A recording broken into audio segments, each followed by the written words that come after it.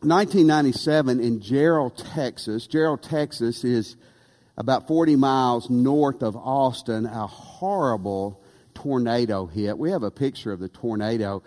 When it started, it was pencil thin, and it turned into a monster on the ground. It was an F5 tornado. If you know anything about the power scale, an F5 is the most powerful tornado that there can be. When it would go through pastures, it was ripping up ground 18 inches deep, 1.5 inch deep. It went through subdivisions, a few, unfortunately, and it even pulled plumbing up out of slabs, killed 27 people. It was absolutely terrible. Asphalt was pulled off of the road in certain places. It was so powerful. And I think you guys know that a tornado, or we know in Louisiana, a hurricane, Mother Nature can be powerful. And what we're talking about this morning is something that can be very, very powerful too. And our first thought today, to kick it off, is our words are very powerful. Our words are very powerful. They're so powerful. The last 2 Sundays we talked about anger. We're in a series on being wise and how to live wisely. Living wisely biblically means you're living with common sense and with God's sense, and you're living in a way that's the best life for you and those around you. You're living in a way that honors God. And our words, man, this week and next week we're going to talk about words, how important they are, because our words are so powerful. Now, when we talk about words, and I think when the Bible was talking about words, it's not just talking about what you say. It'd be what you would write somebody. It could be a text message. It could be email. It could be Instagram. It could be Facebook, any social media emails. It's your words that you put out there one way or the other. And when you need to understand your words, man, they can do so much damage next week, so much good. Words can just be confusing. Absolutely. You've heard enough sermons to know that's true. But here's a headline. Here's some headlines I've seen. That the actual headlines for newspapers. Something went wrong in jet crash, experts said. I'm not an aeronautical engineer, but I get that. Minors refuse to work after death. Juvenile court to try shooting defendants. Hey, nothing else is working. Let's just shoot them, see what happens, right? If strike isn't settled quickly, it may last a while. Cold wave is linked to cooler temperatures. You figured that out? Typhoon rips through cemetery, hundreds dead. Okay. Words can confuse. Look, in Proverbs 18:21, listen to what the Bible says.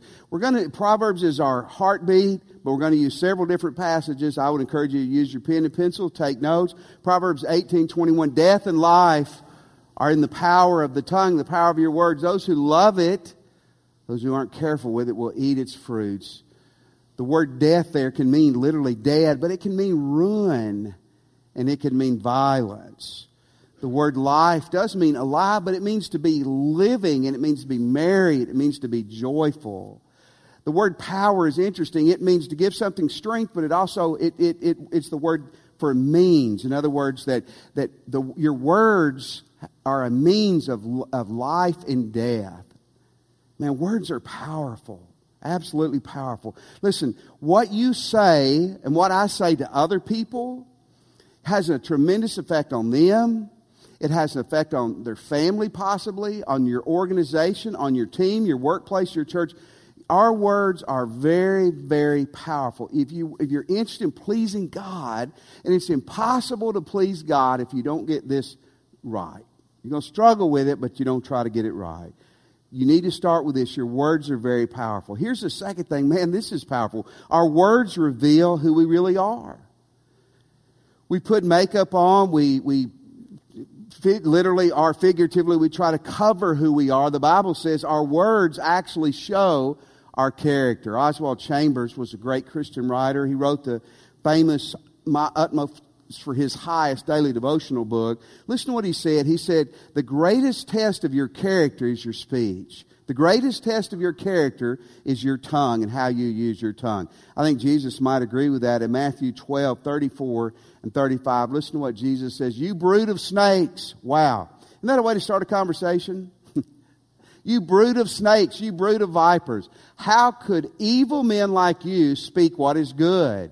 and right. For whatever's in your heart determines what you say. A good person produces good things from the treasury of a good heart. An evil person produces evil things from the treasury of an evil heart. You know what God says here? God said, and this is the consistent pattern. Every person struggles with their tongue and in their words. But God says the consistent pattern of your speech and my speech reveals who we are. You positive? Are you negative? You critical? You uplifting? You vulgar? Are you pure? Are you a slanderer and a gossip? Are you someone who conceals those things and builds people up? Jesus said the consistency of your speech and of your words reveals your character, who you are. I saw in a book, the book was titled I Declare War, by a guy named Levi Lusko. He said it takes 72 muscles to speak. That's interesting to know. He said the average person speaks 16,000 words a day, and if you live for the average lifespan right now, you speak over 860 million words in your lifetime. 860 million words. I would ask you this morning, what do your nouns and verbs and adjectives, what did they say about you? The Bible says you can quote Scripture and you can act like a holy Joe, and I am for memorize Scripture, know Scripture. But Scripture's got to change your life for it to really matter. What do your words reveal about you? What do they reveal about me? Now here's what I want us to take a minute to do this morning that I think is really important. Let's take a wisdom test on our words. Let's take a wisdom test on our words.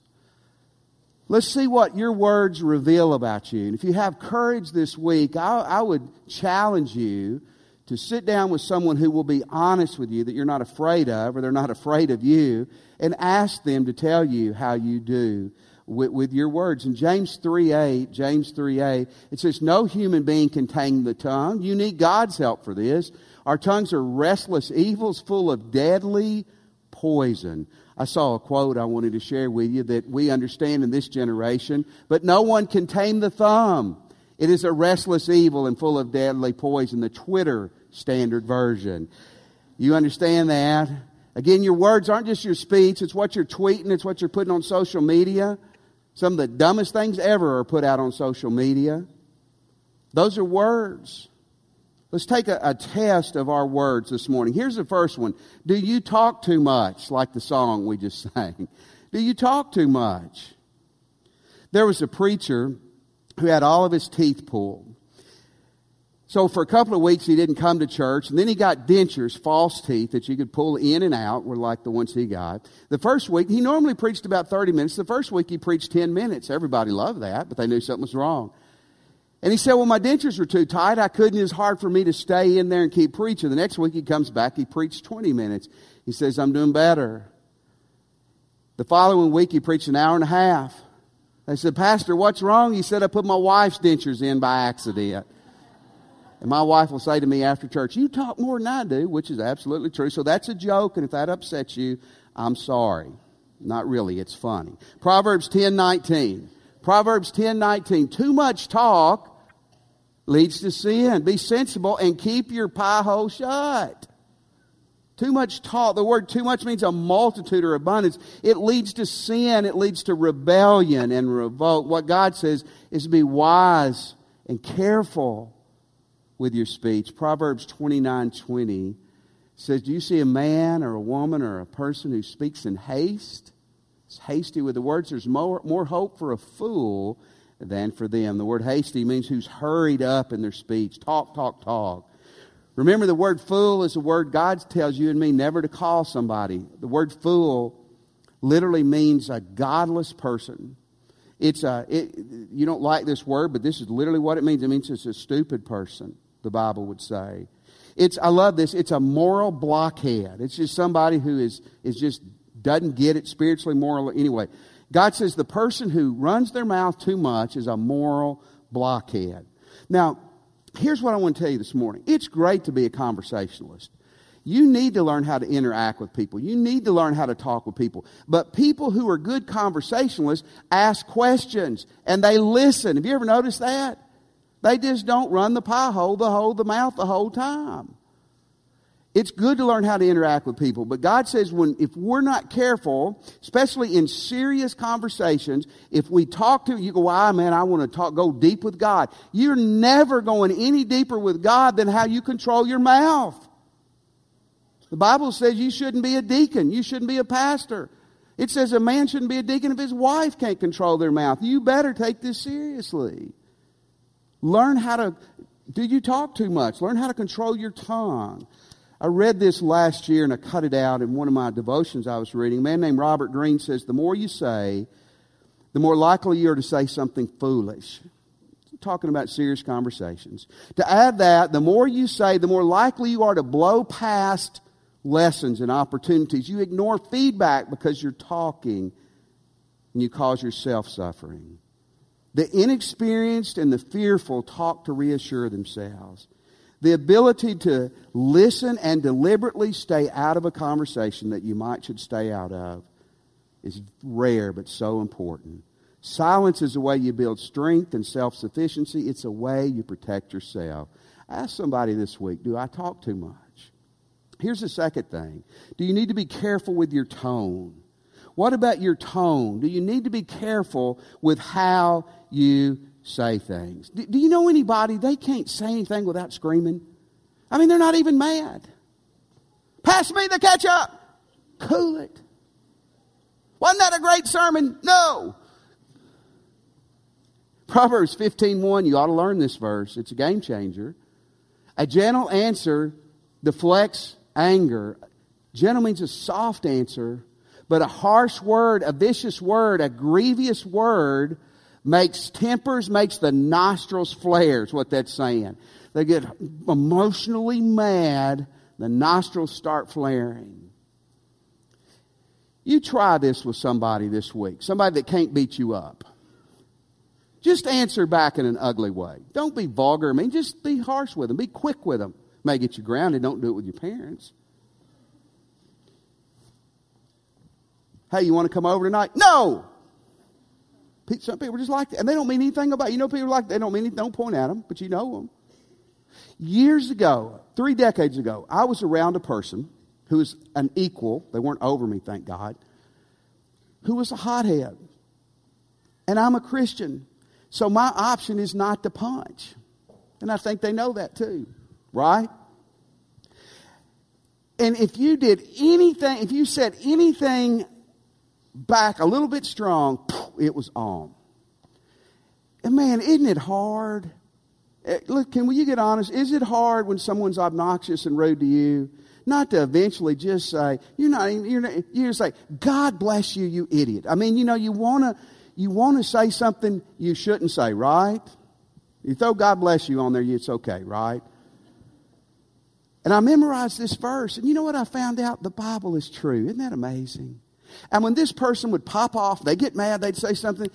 If I could just control the only person I can control, me, and answer back in a soft way, it was amazing how it brought things down.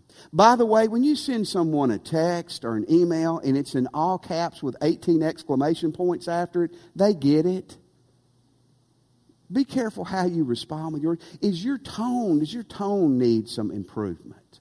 Here's the third thing. And we're going to start meddling really hard now. Are you a gossip? Don't you love that word gossip? Even the word itself sounds bad. 3 pastors were out fishing, and they weren't good fishermen, and they weren't catching any fish. And so one of them said, let's talk about Jesus. So they start talking about God things. And another pastor says, man, I'm struggling with something. And the Bible says when you're struggling, you find some friends, you tell them, you share, you pray, and I need your help. He goes, man, I'm struggling with gambling. He goes, when my wife and kids aren't home, I'll get online and I may blow $500. We don't have to blow. I got a gambling problem. Okay? The other guy says, man, I want to talk. He goes, I got a little bit of a drinking problem. A serious note, I saw this week, 1 out of 5 pastors has an alcohol or a drug problem. Is that not incredible? But this is a joke, so you'll be okay. So the pastor says, he goes, I don't see anything wrong with an adult having a glass of wine. But he said, man, sometimes I'll sneak off. I'll go to the the drive-through liquor store and disguise myself and get a bottle, and I don't have a glass. I have 10 glasses. And goes, man, sometimes I have a drinking problem. They looked at the other guy, and they said, what's your sin you want to confess? He goes, I'm a gossip. If you don't get that, see me at that door after church and I'll share. Here's the moral of that story spiritually. When you're in the group and sharing sins, go last. Amen? You always go last. Okay, Proverbs 17:9. It says, whoever covers an offense seeks love. Whoever, when they hear the word, if they will bring it down and bring it in, that's a loving part. But whoever repeats it, passes it on, spreads the gossip, separates close friends. Wow. The gossip is to spread a rumor. It's to spread other people's personal affairs. It's synonymous with hearsay and with a tale and with a buzz. It's almost always based on stuff that's not good and probably not fully accurate. Let me pause and ask you, how many of you like to be gossiped about? 0. Josh and Braden did an experiment. You may have seen something like this done before with the youth on Wednesday night. I want to show this to you, and then I'll talk about it for just a second.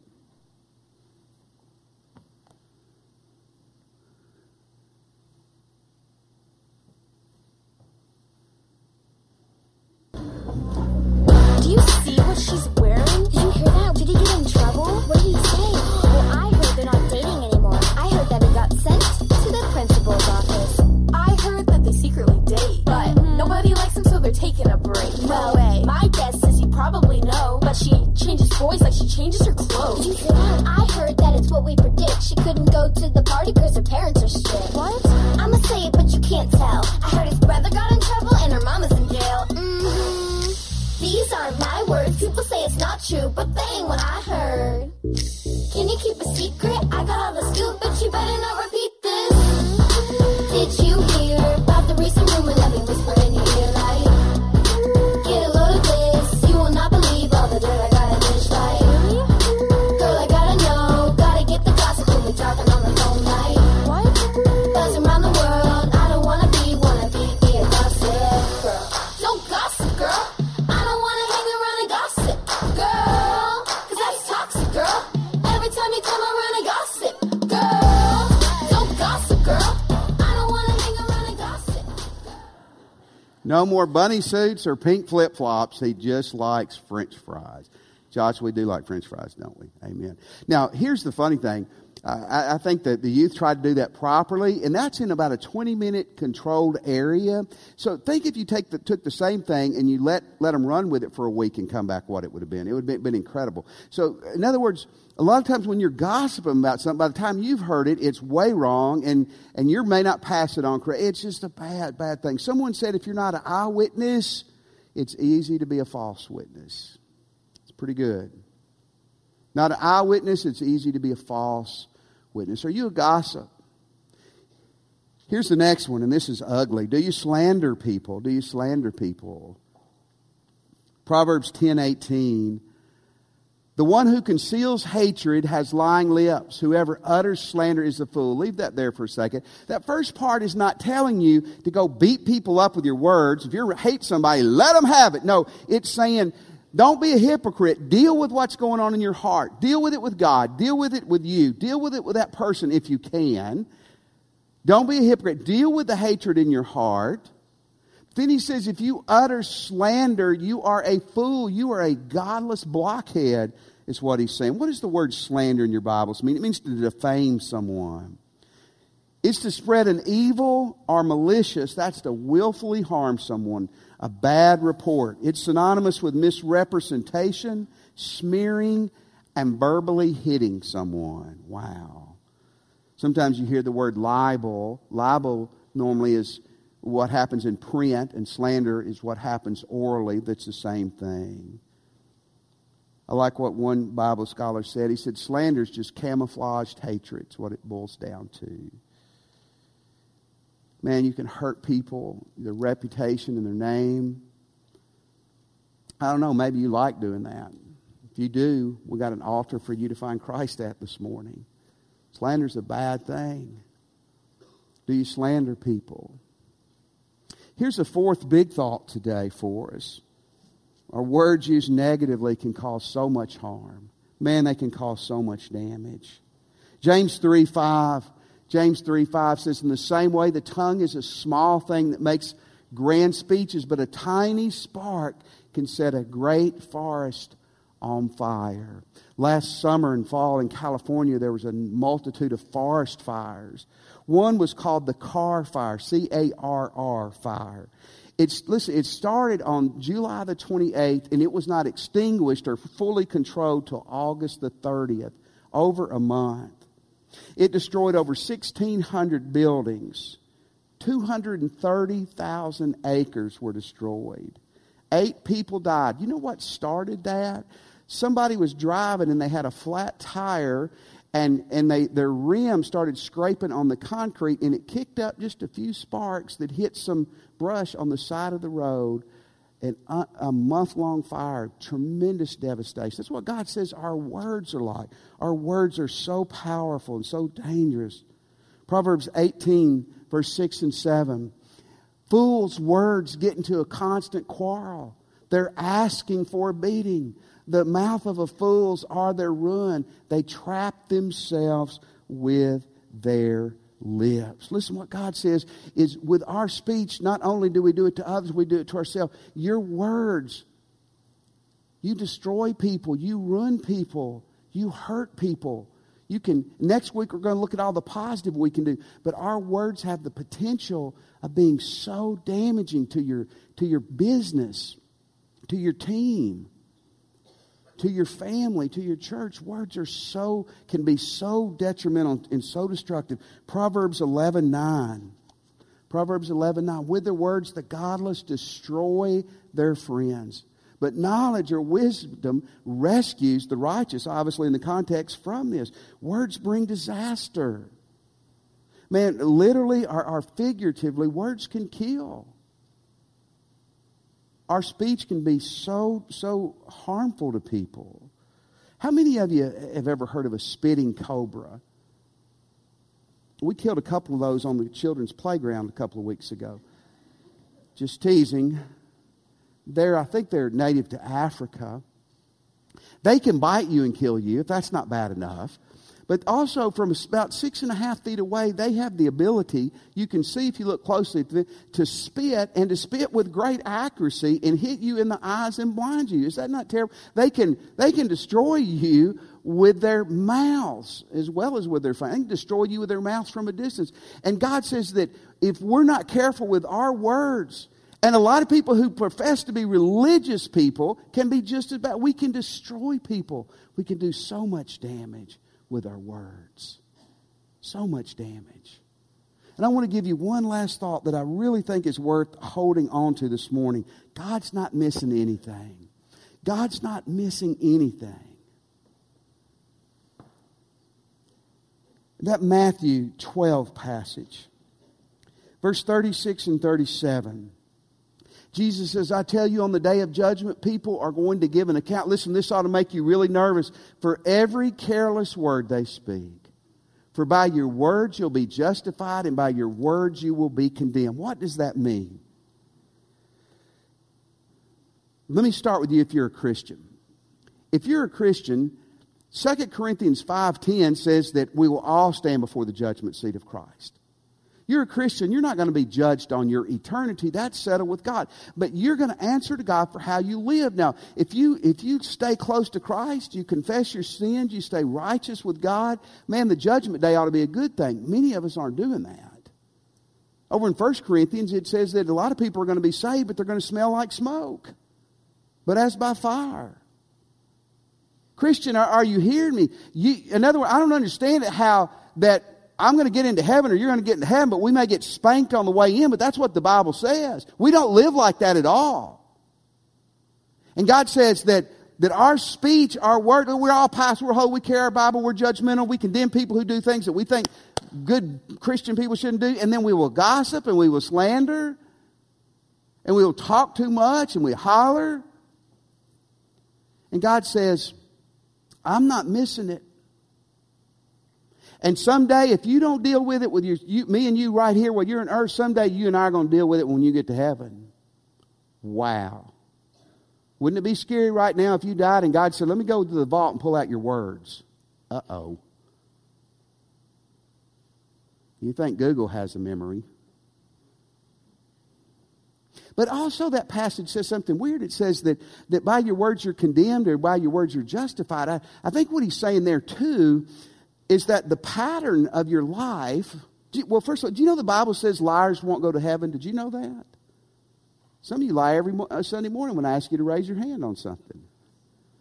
Now, what that means, it doesn't mean that a person who tells a lie won't go to heaven simply because of that. What it means is if the pattern of your life is dishonesty, you don't know Christ. And what he would say with our words, if the pattern of our lives are slanderous, gossipy, destructive, you don't know Christ. And so one of the ways that God will justify your condemnation someday, when he says you don't belong to me, and it's proven by your life, it will be proven by your words. If you were standing before God right now, what would your words, how would that go? How many of you ever saw the old TV special Scared Straight? Don't lie, I just said liars are going to hell. How many of you? I don't know if I'd recommend it because the words are not pretty rough, but what it is they would take juvenile delinquents who've been in trouble to adult prisons and let the prisoners talk to them about how fun, I'm joking, prison life is. The idea was to scare them into straightening up their lives. You know what? The judgment seat of Christ scares me.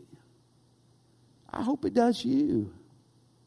Not in a trembling way that you can't move, but in a way that it makes you and I live in light, that we will stand before God. And in context of this sermon, that we will stand before God someday and give an account for how we've used our words. How are we doing? Let's pray. This morning, if you're a Christian, I'm going to challenge you more in a moment, but I hope you will do whatever you need to do to get your words and your speech and your tongue in line with God. If you're here and you're not a Christian, or you're unsure if you're a Christian, pray with me if you're ready. You're ready, the Holy Spirit's tugging on your heart. Pray with me and say, Jesus, I'm a sinner. And I want to repent of my sin. And Jesus, I believe you're God's Son. And that you died and arose for me. Come into my heart.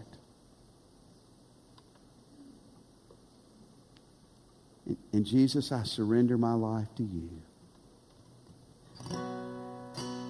Let me have your attention. We're going to stand in just a second, and when we do, I want to challenge you. Maybe you just ask Christ in your life.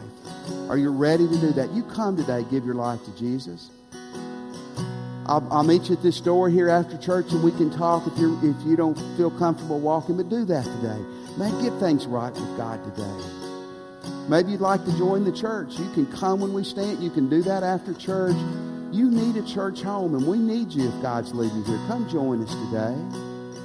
You're a Christian. Some of you are doing really well with these things. Others of you, maybe you're not. I want to challenge you, hard challenge you right now. Repent today. Maybe it'll be where you're standing. Maybe you want to come to the altar and pray. Maybe before you leave this building, you need to go to someone and apologize. Maybe you need to make a phone call today. But man, get your life and your words right with God this morning. Let's stand. As God leads you, you respond. You respond today. We'll be waiting on you.